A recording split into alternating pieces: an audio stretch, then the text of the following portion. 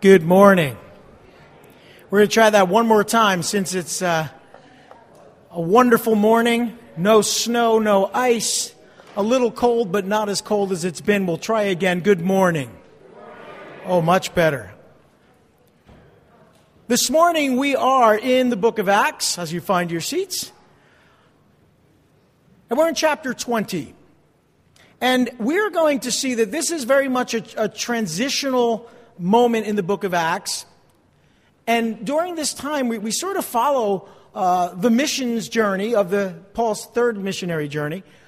Much like Heather was sharing with us this morning, on a missions trip, things kind of happen rapidly sometimes, and they just kind of happen, and you kind of go with the flow. You follow where the Lord is leading, and we're going to see that that's pretty much what happened for Paul and his team. Their plans went out the window, and they just kind of followed as the Lord was leading them. That's a very uncomfortable place to be for most of us, isn't it? If you're like me, you get up in the morning, you have your whole week planned, and then by Monday afternoon, it's all out the window, right? Because things change. We got to be okay with that. So we're going to see that in today's message. We're also going to see that things happen that sometimes are tragic and difficult to deal with. But God is with us even in those things. Actually, God is with us all the time. Amen? Let's pray.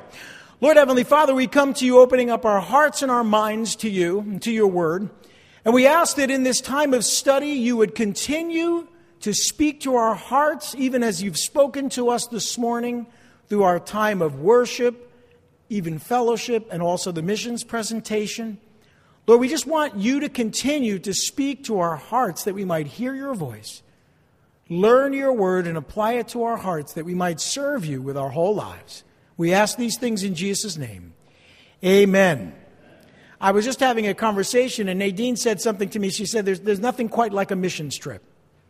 And it's so true. I remember my first missions trip. And as I was listening to Heather share of her recent, just a week ago, her trip, you know, it is very important that we understand the doors will begin to open up again for most of us to take trips. And you might want to think and pray in this new year about at least saying, Lord, here I am, send me. Well, Paul had said that. Paul had done that. He was on his third missionary journey. And Paul had done a lot of ministry. But in this particular section, he'd been in Asia. He was in Ephesus. And we're going to see that he sails across the Aegean Sea to Macedonia or northern Greece. And then finally goes down to southern Greece. And it seems that he's on the move. But this is recorded rather quickly, because a lot actually takes place during this one particular year of Paul's ministry. Paul had been called by the Holy Spirit to leave proconsular Asia, which we'll refer to as Western Turkey, and travel to Jerusalem.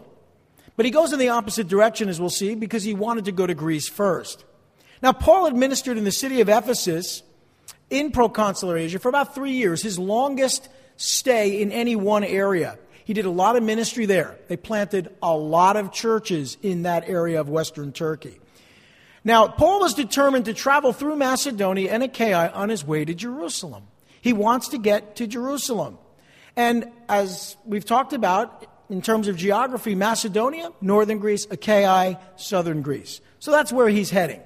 Now, Paul's plan, though, in addition to visiting these cities and these churches in these cities, was to receive an offering from the Greek churches for the church in Jerusalem. You see, the Greeks were a little bit better off than the church in Jerusalem. The church in Jerusalem was ostracized by their fellow Jews. They often had to eke out a living. They were many times persecuted, and they had more needs. And so what Paul thought would be a great idea to bring the church together, to bring Jews and Gentiles together, would be to receive a love offering, a missions offering. He talks about it in his epistles. He receives this offering, ultimately brings it to Jerusalem, and the idea is to bring people together.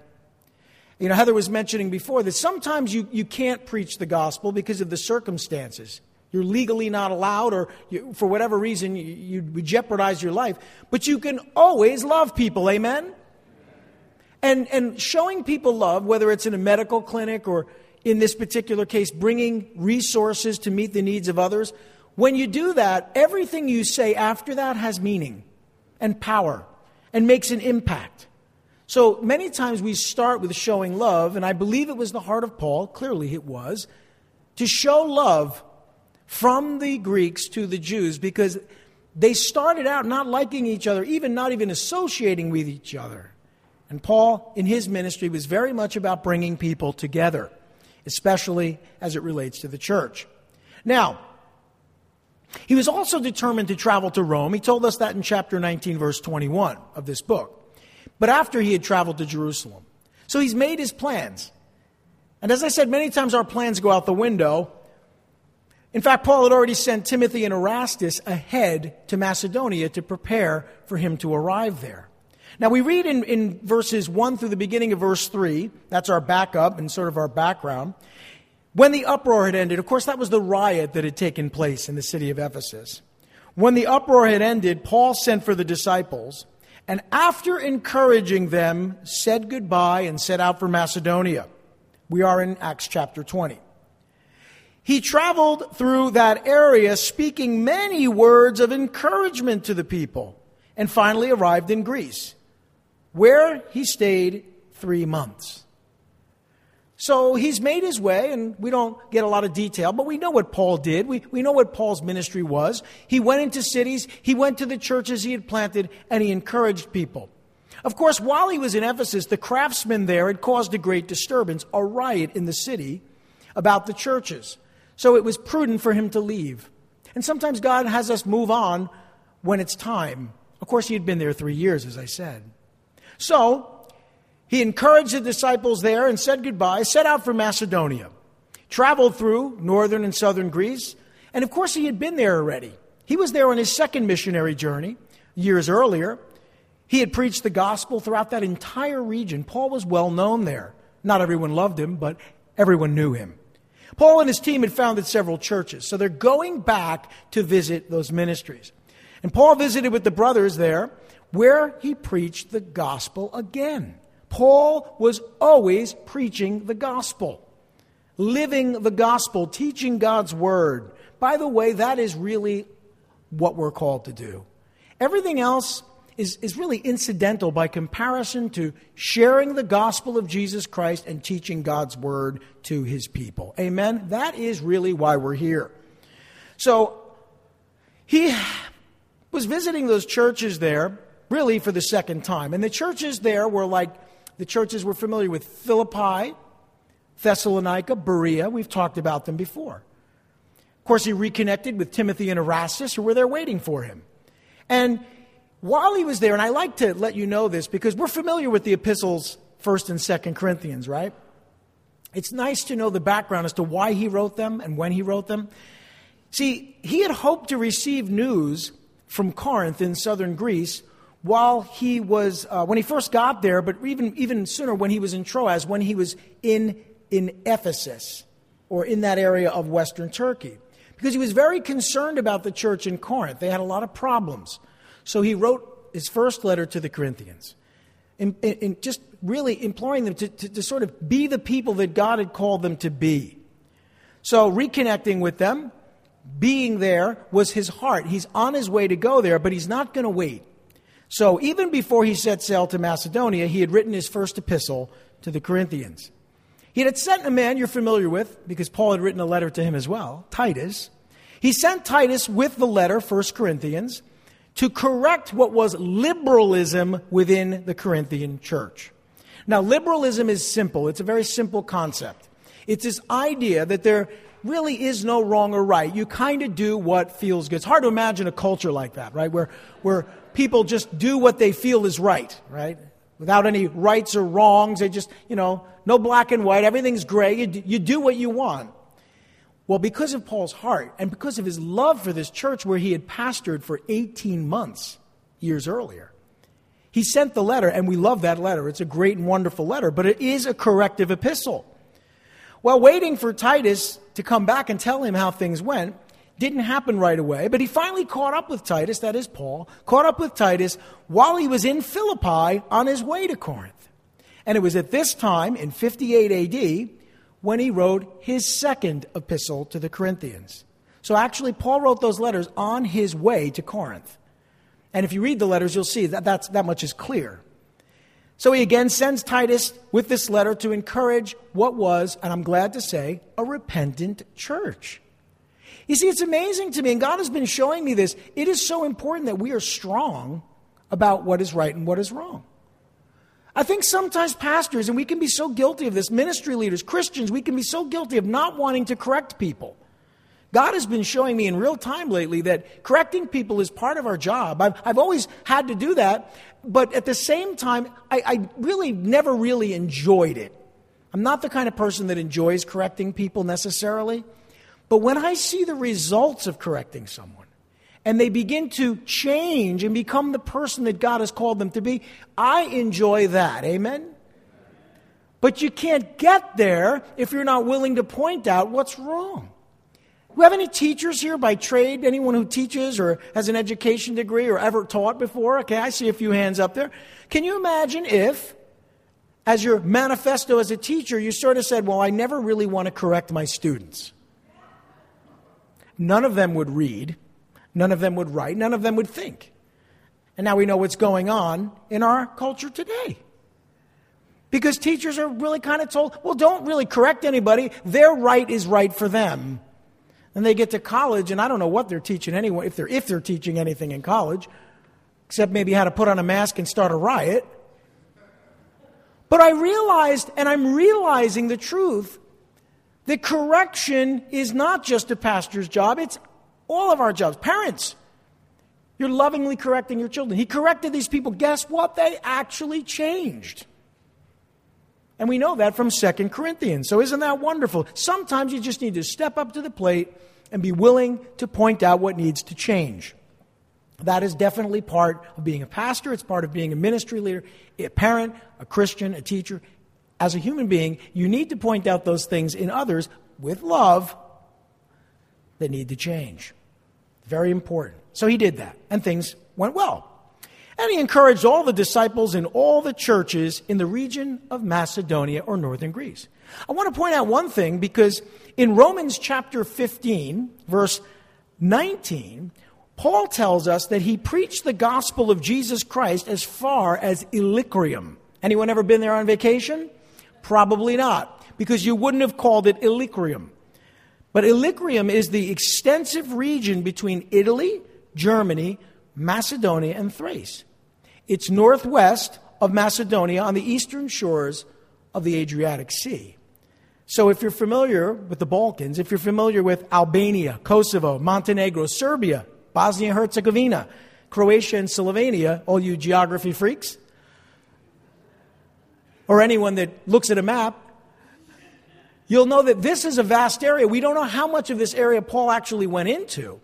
But during this time, he expanded his ministry outreach to areas he hadn't been. And he tells us that in Romans chapter 15.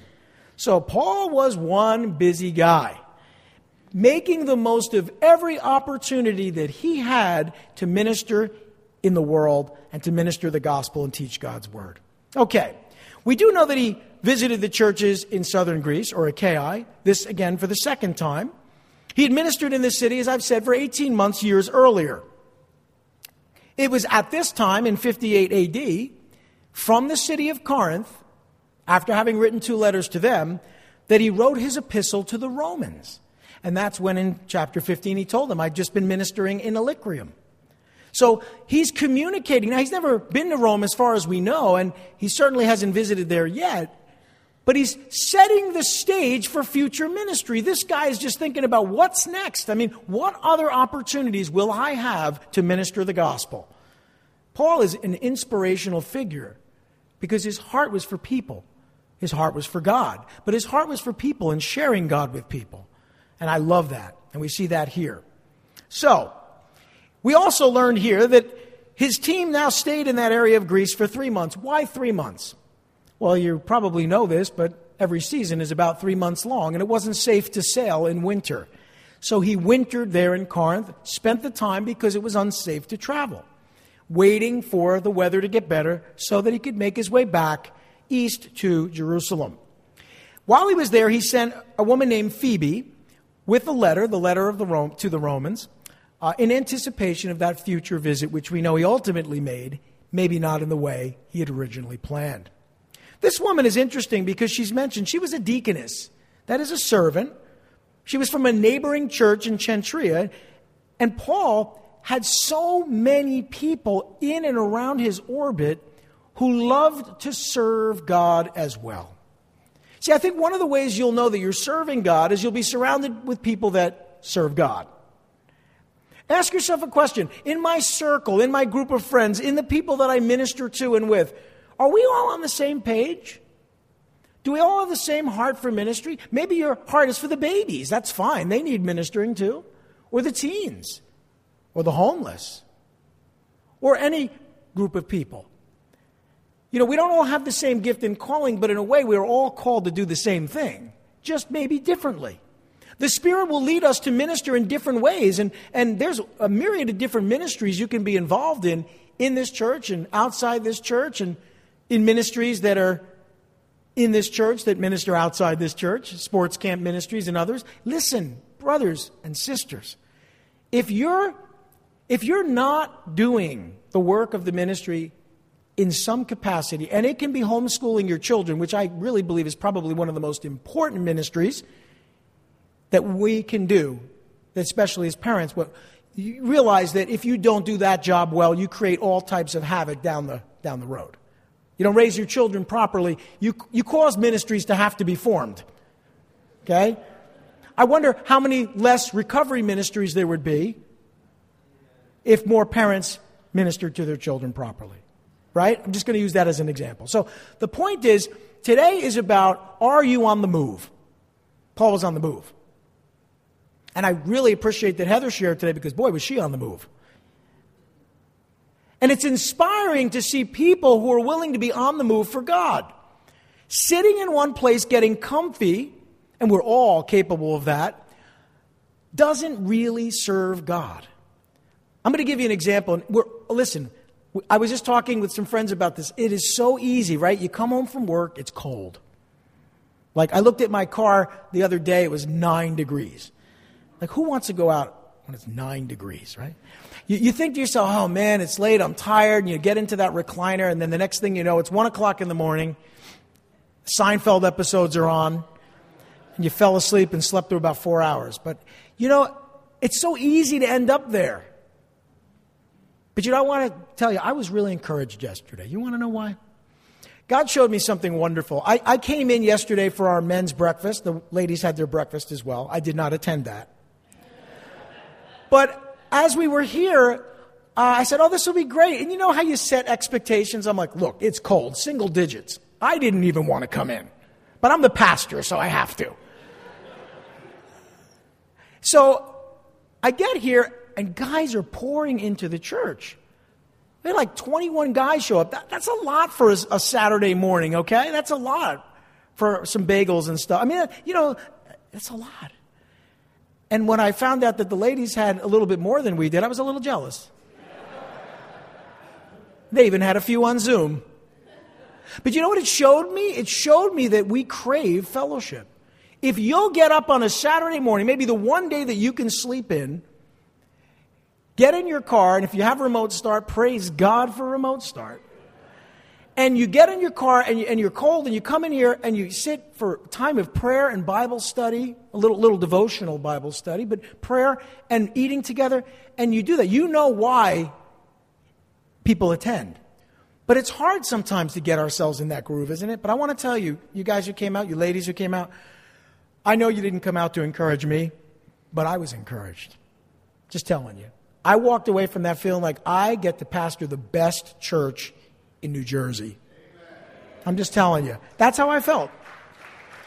I really felt that way. Because it showed me who we are as people. We have to fight our flesh to do what's right? Now, all you guys that didn't come out, you probably feel guilty. Good. No, I'm just kidding. I'm just kidding. You know I'm kidding, right? You know I don't do that. So, hope you'll join us next time. Maybe when it's a little warmer, right? But what a great time. Anyway, I digress. Let's move on. I was just really encouraged by that. Paul was encouraging them. I'm encouraging you. And I'm encouraged. So he's going all over. He's doing all these things. He's now, as we said, sent this letter, planning to visit Rome soon, wants to make arrangements. That's why he sends the letter. And then in addition to that, he's already told us, and he tells the Romans, I want to go to Spain. I always wanted to go to Spain too, But he wanted to go there not on vacation. He wanted to go there to minister the gospel. This guy is a powerhouse. It's just inspirational. Anyway, as he writes to the Romans in the first couple of chapters, he describes the immorality of the culture. You remember that? You've read Romans, right? It's really bad. It kind of describes us today. And it's important to understand something. He was writing from Corinth. And he's describing the culture of Corinth to the Romans. And it was bad. As bad as our culture today. What did Paul do? Did he give up, build a bunker, become a survivalist, and wait for the Lord to return? Did he despair of life? Did he go on and write a blog about how we deserve to be destroyed? No. He got out there and he was on the move. He's on the move. Anyway, he encouraged all the disciples and all the churches in the region of Achaia or southern Greece. So I think we should model our ministry first after Jesus, who came to a world that despised him, and maybe after a man like Paul and others, who we'll see here in this section, who lived their life for others. But let's move on. Okay, so we get to this next section. Now remember his plans. He's got his plans, right? We all have our plans. In the latter part of verse 3, it says, because the Jews, that's not the believing Jews, those are the Jews that rejected Paul, because the Jews made a plot against him just as he was about to set sail for Syria. Now we just looked at a map of Syria, so you know where that is. He's planning on going from the southern area of Greece, or the area of southern Greece, across the Mediterranean, directly, straight line, beeline, to the Middle East, to go to Jerusalem. That's his plan. Well, that didn't work out, did it? Because it says, because the Jews made a plot against him just as he was about to sail for Syria, he decided to go back through Macedonia. That is, back north on his way, really the opposite direction. He was accompanied by, and we're given a list of names, Sopater, son of Pyrrhus from Berea, Aristarchus and Secundus from Thessalonica, Gaius from Derbe, Timothy also, Tychicus and Trophimus from the province of Asia. Now these men went on ahead and waited for us at Troas. Remember, that's across the Aegean Sea in western Turkey. That's where they had sailed to Macedonia from. But we, notice we, interesting, we'll explain that in a minute. We sailed from Philippi after the Feast of Unleavened Bread, and 5 days later joined the others at Troas, where we stayed 7 days. So we have his diary, if you will, his travel log. A couple things I want to mention. They left this area of southern Greece, traveled north. They're on their way by land as far as they can go for a reason. People were trying to kill Paul. Jews. Paul was a Jew. His fellow Jews hated him so much, despised him so much, probably because he was so effective, and wanted to put him to death. Now, he wanted to get to Jerusalem before the Passover. The only way to do that was to sail straight there. That didn't work out, so he's not going to get there on time. Or maybe he's going to get there in God's time. Amen? But here's what happens. The Jews were planning to have him killed on his way there. Now, these same Jews had tried to attack him the last time he was in Corinth. They weren't successful, but they tried. And with so many Jews making this trip at this time of year back to Jerusalem, he was in danger of being thrown overboard while he was sailing to Jerusalem. If he got on a ship with all those Jews there, assassins would have picked him up and thrown him overboard. So he couldn't do what he wanted to do. Paul was constantly in danger for speaking the truth. By the way, speaking the truth will put you in danger with those that lie. Sharing the gospel will put you in danger from those that oppose the gospel, and specifically Satan and demons. So do you want to stay in your house and your lazy boy and just play it safe? Or do you want to be on the move? Paul was on the move. He had to change. Sometimes we have to change our travel plans, but he changed them. He decided, of course, that it was safer to leave early by land than to risk waiting to sail by sea. And so, Paul was joined by several members of his ministry team, and they sailed ahead to Troas. And I don't want to go through this in great detail, but I want to mention these were important people. Paul's ministry wasn't just planting churches. It was raising up leaders. You can't miss that. You see, I think it's important. Missionaries, pastors, ministry leaders are in many ways, more responsible to raise up leaders than they are even plant churches. As you can plant one church, and I've been privileged to be involved in the planting of one church, this church. But raising up leaders, you can plant one church and you can spend the rest of your life raising up leaders. If you spend your life planting churches but don't raise up leaders, you might actually be wasting your time. Why do I say that? Because churches need what? Leaders. Exactly. So when you think about it that way, you see that so much of Paul's ministry was raising up others to do the ministry. We all, each and every one of us, should be investing in others in discipleship relationships, in mentoring relationships, in coaching relationships. We should be pouring our lives, especially those of us who are a little older and more experienced, should be pouring our lives in others, especially those that are a little younger and less experienced. If you don't see that and you're not doing that, you're missing ministry. That's ministry. Ministry isn't, being on the radio or being on television or writing a book or having everyone know your name or being the most popular podcast online. Ministry is that when you go to be with the Lord, you leave behind a great number of men and women who are serving God because you chose to live your life for Him, for God, and for others. And I just want to point that out because what we see here is Paul, he goes back to Macedonia. He visits the churches for a third time now. And joined by these members of the ministry team, some of them go a certain distance with him and then they sail ahead. Listen, the men that traveled with Paul. Why so many, you might be saying? He didn't need all those. He did. He was being protected from assassins. He needed to surround himself with people who could protect him. So, while Paul mentored leaders for the ministry, as well as preaching the gospel wherever he went, these were capable leaders that could minister completely independent of Paul. They didn't need Paul. They're there because Paul needed to be protected at this particular moment. So as they make their way into Macedonia, there's no longer any danger because they've left southern Greece. And so these men that we've talked about were disciples, and they were from the various churches in Macedonia and Asia Minor, or modern-day Turkey, that he planted. Let's just take a quick look at some of them. The Holy Spirit chose to include their names and where they were from. Let's at least kind of think about it, all right? We got Sopater, he's from Berea in northern Greece. We got Aristarchus, he's from Thessalonica in northern Greece. You'll remember that Aristarchus had traveled with Paul through Macedonia years earlier, and then traveled with him years later. He had been seized and dragged into the theater by the rioters in Ephesus. We just talked about him last week. He now traveled with Paul as he made his way to Jerusalem. Later, he sailed with Paul from Caesarea to Rome. When they were shipwrecked, we'll get to that eventually. And later, he was imprisoned with Paul, or under house arrest with Paul in Rome. So this man was faithful. Also, we have a guy named Secundus from Thessalonica, again, northern Greece. A man by the name of Gaius from Derbe in Lycaonia, or eastern Turkey. See, this missions team was from everywhere. And then you also have Timothy, who we're familiar with. He's from Lystra and Lycaonia. And he was recruited by Paul during his second missionary journey. We read about him in chapter 16. He and Silas had stayed in Corinth in 52 AD and ministered there. These are capable ministers. The book of Acts kind of records what Paul did, but you could write an entire book of Acts on any one of these men and women who served God. Isn't that encouraging to know that Paul wasn't alone? That he had ministered to others? That he spent his life raising up leaders? That's why we're here today, brothers and sisters. Paul was not a one-man show. Never was he, and never would he have been. He knew better than that, and none of us should be either.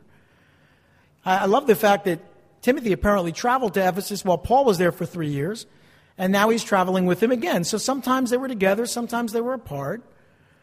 But he was sent ahead, as we said, by Paul to Macedonia. So these men work like a well-oiled machine. I love it. Okay, then we have Tychicus. He's from western Turkey. We're told that he was a deacon in Titus. We're told he was a deacon. He was later entrusted by Paul with very important matters. You've probably, if you've read your New Testament, you've read about Tychicus. He was the one that pleaded the cause of his fellow traveler Onesimus to his master Philemon in the book of Philemon. So you see all these books and letters and accounts are all connected. If anything, that just testifies to the historicity or the validity or integrity of the Word of God. But I point those things out. Okay. This man, Tychicus, was the individual who delivered the Ephesian and Colossian epistles for Paul. Important people doing the work of the ministry. He was sent by Paul to serve in Timothy's position when Timothy left Ephesus. So these men work together well. That's the point I'm trying to make. Finally, we got Trophimus. He's from Ephesus in western Turkey. He's now traveling with Paul, making their way to Jerusalem. It's funny because when he gets to Jerusalem, this is the man who became the main reason for Paul being imprisoned. We'll get to it. You'll see it in chapter 21. But he later traveled with Paul to Miletus prior to his second imprisonment. And then, of course, we know Paul was put to death. Okay, so these men sailed on ahead. They went to Troas. They're waiting for Paul, and they're waiting for someone else. Do you remember where it said we and us? The other individual who's joined Paul in Philippi is Luke, the author of the book of Acts and the Gospel of Luke. We've talked about him before. Paul was now safe. He was safe from the Jews, and he's in the city of Philippi. By the way, Philippi was 9 miles from the sea, on the main road from Rome to Asia. It's a safer place to be. It was a Roman colony, which means they had a strong law enforcement presence. So he was much safer there. But it was the leading city of that district. Now, Luke now rejoins Paul in Philippi. Well, what was he doing? He had been spending several years ministering in Philippi. Paul had left them there 7 or 8 years ago, and Luke was faithful to minister, probably pastor, that church all this time.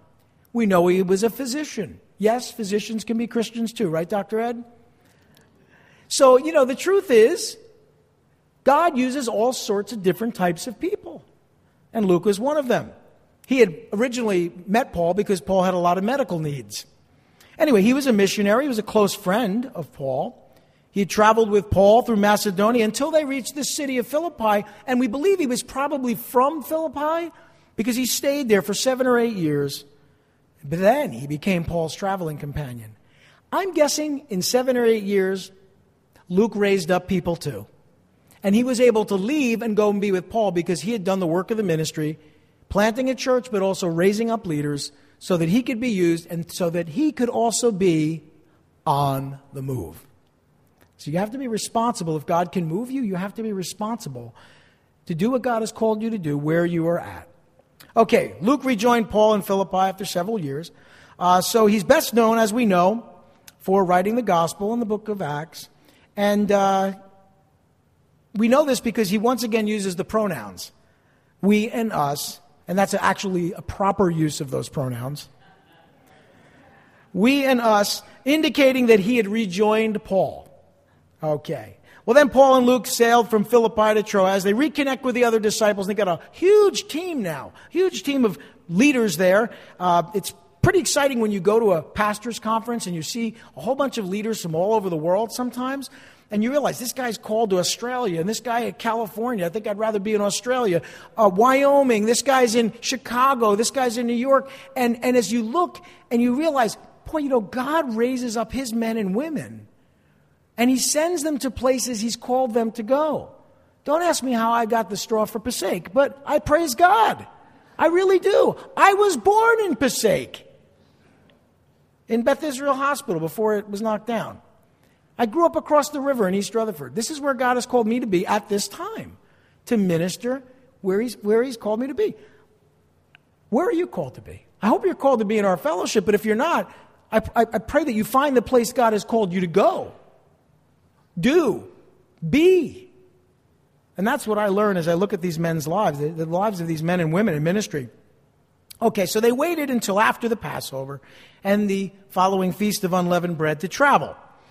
And so the journey from Philippi to Troas took about 5 days by sea. They stayed there for 7 days. And we're going to end by reading something that happened while they were there. Things don't always go as planned, and things don't always go well. Sometimes tragedies happen. Sometimes difficulties befall us, maybe even especially when we're serving God.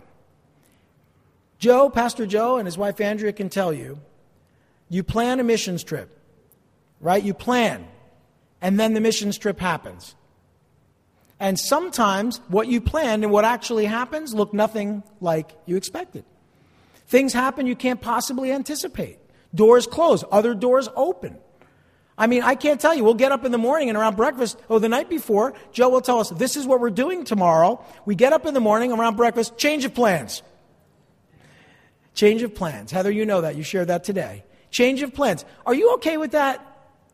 Because the Holy Spirit is the one that gets to change your plans. I'm learning to be very flexible so I don't break. Now, here's what happened. This is a tough story. This is really difficult to read. I'm going to read it, and then we'll make a few comments, and then we'll close in worship. On the first day, now remember, they're in western Turkey, in the city of Troas. On the first day of the week, we came together to break bread. And Paul spoke to the people, and because he intended to leave the next day, he kept on talking until midnight. There were many lamps in the upstairs room where they were meeting, or where we were meeting, Luke writes. Seated in a window was a young man named Eutychus, who was sinking into a deep sleep as Paul talked on and on. Look around. Hopefully nobody's doing that this morning. Okay, I hope not. Well, when he was sound asleep, he fell to the ground from the third story and was picked up dead. Paul went down, threw himself on the young man, and put his arms around him. Don't be alarmed, he said, he's alive. Then he went upstairs again and broke bread and ate. And after talking until daylight, he left, and the people took the young man home alive and were greatly comforted. Wow. Can you imagine? I mean, everything's great. You're having a wonderful time of fellowship, and one of your young people falls out of a window? I mean, when I think about our lovely young ones here in this church, if anything happened to any one of them, I'd be devastated. Really. But this must have been devastating to the whole group. How do you recover from that? Some of you have experienced tragedies recently. Some of you have experienced tragedies over the last 2 years. You know you're still recovering from that. There's trauma in that, right? Well, here's what happened. Listen, we know that in all things God is good, amen? And he works for the good, right? All things. Does that mean a guy falling out of a window, God can work through that? I don't want to say yes, but I have to say yes. Because in all things, God works for the good of those that love him, are called according to his purposes. So ultimately, this was a good thing, but it didn't seem like it at the moment. You know, they're visiting with these individuals. They're having a wonderful time. And they're worshiping together. In the evening on the first day of the week. Why in the evening on the first day of the week? Why? Well, it became common practice among the Gentiles to worship the Lord on a Sunday. Christ rose from the dead on a Sunday, right? He appeared to his disciples on, are you with me? A Sunday. Don't fall out of a window on me. The Holy Spirit baptized 120 disciples on Pentecost Sunday. So the church, especially the Gentiles, started to find it better to worship on a Sunday. They had the Sabbath, that was a day of rest, but Sunday became a day of worship. But they had to gather in the evening. You know why? They weren't that fortunate. They didn't get Sundays off. If they got Saturdays off, that was great, but they didn't get 2 days off a week like all of us. So they had to gather in the evening, and they would receive communion. They would eat together as one body in Christ. This was their dinner. This was their meal. This was their fellowship. And this is what the early church did. Paul spoke to the brothers until midnight. Now, it says that he spoke to them. The word for speak in that Greek word there is to speak, not to teach. To speak, to converse. Not a formal teaching. And he continued to speak to them, sharing his heart, sharing his life. As he and his team were planning to leave the next day, he wanted to make the most of the opportunity. And he's thinking, let me just spend this time with these people. I don't know if I'll ever see them again.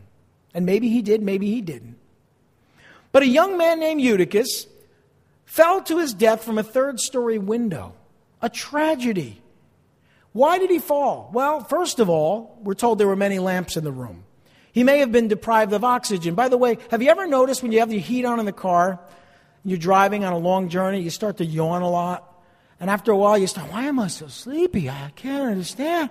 So sleepy. You need to hit that little button with the recycled air that lets fresh air come into the car, because if you don't, you could fall asleep at the wheel.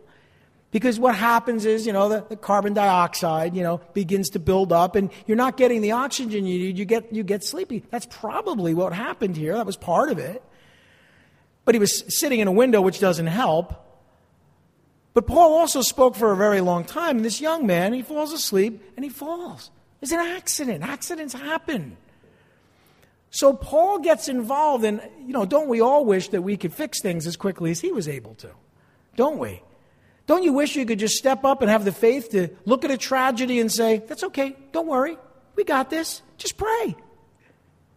I wish I had that kind of faith. I really do. Most of the time, we don't approach things that way.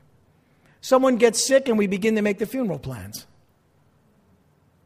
What is it that we don't have the ability sometimes to trust God? Now, God takes people. We've all lost people. But that wasn't going to happen today. Not in Paul's life and not at this moment. So he throws himself on the young man. He braces him like Elisha the prophet had done back in 2 Kings chapter 4. He receives this wonderful supernatural gift of faith and miraculous powers. And of course, Paul had those gifts. And he's assuring everyone, all of the brothers and sisters in the church, he's alive. He's going to be okay. He goes back upstairs. Obviously, the kid's fine. It didn't even seem like he was injured. Or if he was healed. They receive communion, they eat together, so it didn't even affect his appetite. See, I think sometimes we let things, even tragedies, affect us because we lack the faith to believe that God is working in all things. I don't like tragedies. I don't want tragedies. I pray against them all the time. But they still happen, and when they do, I have to learn to trust God in those things too. So he speaks to the brothers until daylight, then he leaves them. And it says that the brothers were greatly comforted as they were able to take this young man Eutychus home alive. I believe the Lord's comfort is there and exists for each and every one of us who face tragedies and difficult circumstances, regardless of whether the person gets better or not. I believe God's comfort and encouragement is there for you today, so that even when you cannot make sense of what God is doing, you'll be okay with it. Because you know that God is good. You know that God loves you, and that He's not going to let anything happen to you that's going to break you, even though it may feel like that at times. The one thing Paul was doing at this time was being led of the Spirit. And because he was led of the Spirit, this was no big thing. To throw himself on this young man and raise him from the dead, perhaps, or maybe just heal him of his injuries. I don't know, but the guy was okay. Paul and his team were on the move. The safest place you can be in God's kingdom is on the move. Don't think by standing still or wearing a hazmat suit that you are somehow protecting yourself. The only time you are supernaturally protected by God in those circumstances is when you are exactly where God has called you to be. Brothers and sisters, be on the move. The Holy Spirit wants to move and is moving in our culture today and in our world. Don't give up hope. But He's looking, as the Scripture says, the eyes of the Lord go to and fro throughout the whole earth, that He might show Himself strong on behalf of those that love Him, those that are called according to His purpose. This is not a time for fear or cowardice. This is a time for bravery and courage, because epistles are being written, and we're those individuals that are being mentioned in them, in God's economy. You want to be like a Tychicus or a Trophimus or a Priscilla or Aquila? Or do you want to be like the probably tens of thousands who aren't mentioned in this book who lived at that time, who did nothing, but maybe keep themselves safe? Brothers and sisters, we've been called to such a time as this, and I'm okay with it, because God is good. Let's be on the move. Let's pray. Lord Heavenly Father, we thank You for Your word and Your grace and Your mercy. Now as we close out our service, we know we're encouraged. We know we're strengthened by Your Spirit. But we know this isn't just so that we can feel good and hide. You're building us up because you're building your kingdom. And you protect and keep safe those who put their trust in you. The safest thing, Lord, we can do is serve you with all of our hearts, mind, soul, and strength, and love our neighbors as ourselves. And if it costs us our lives, I highly doubt that we'll feel bad about that in eternity or regret having lived our lives for you told us that when we lose our lives for your sake, we find them. We praise you and ask that you would touch our hearts with this message and encourage us in Jesus' name. Amen.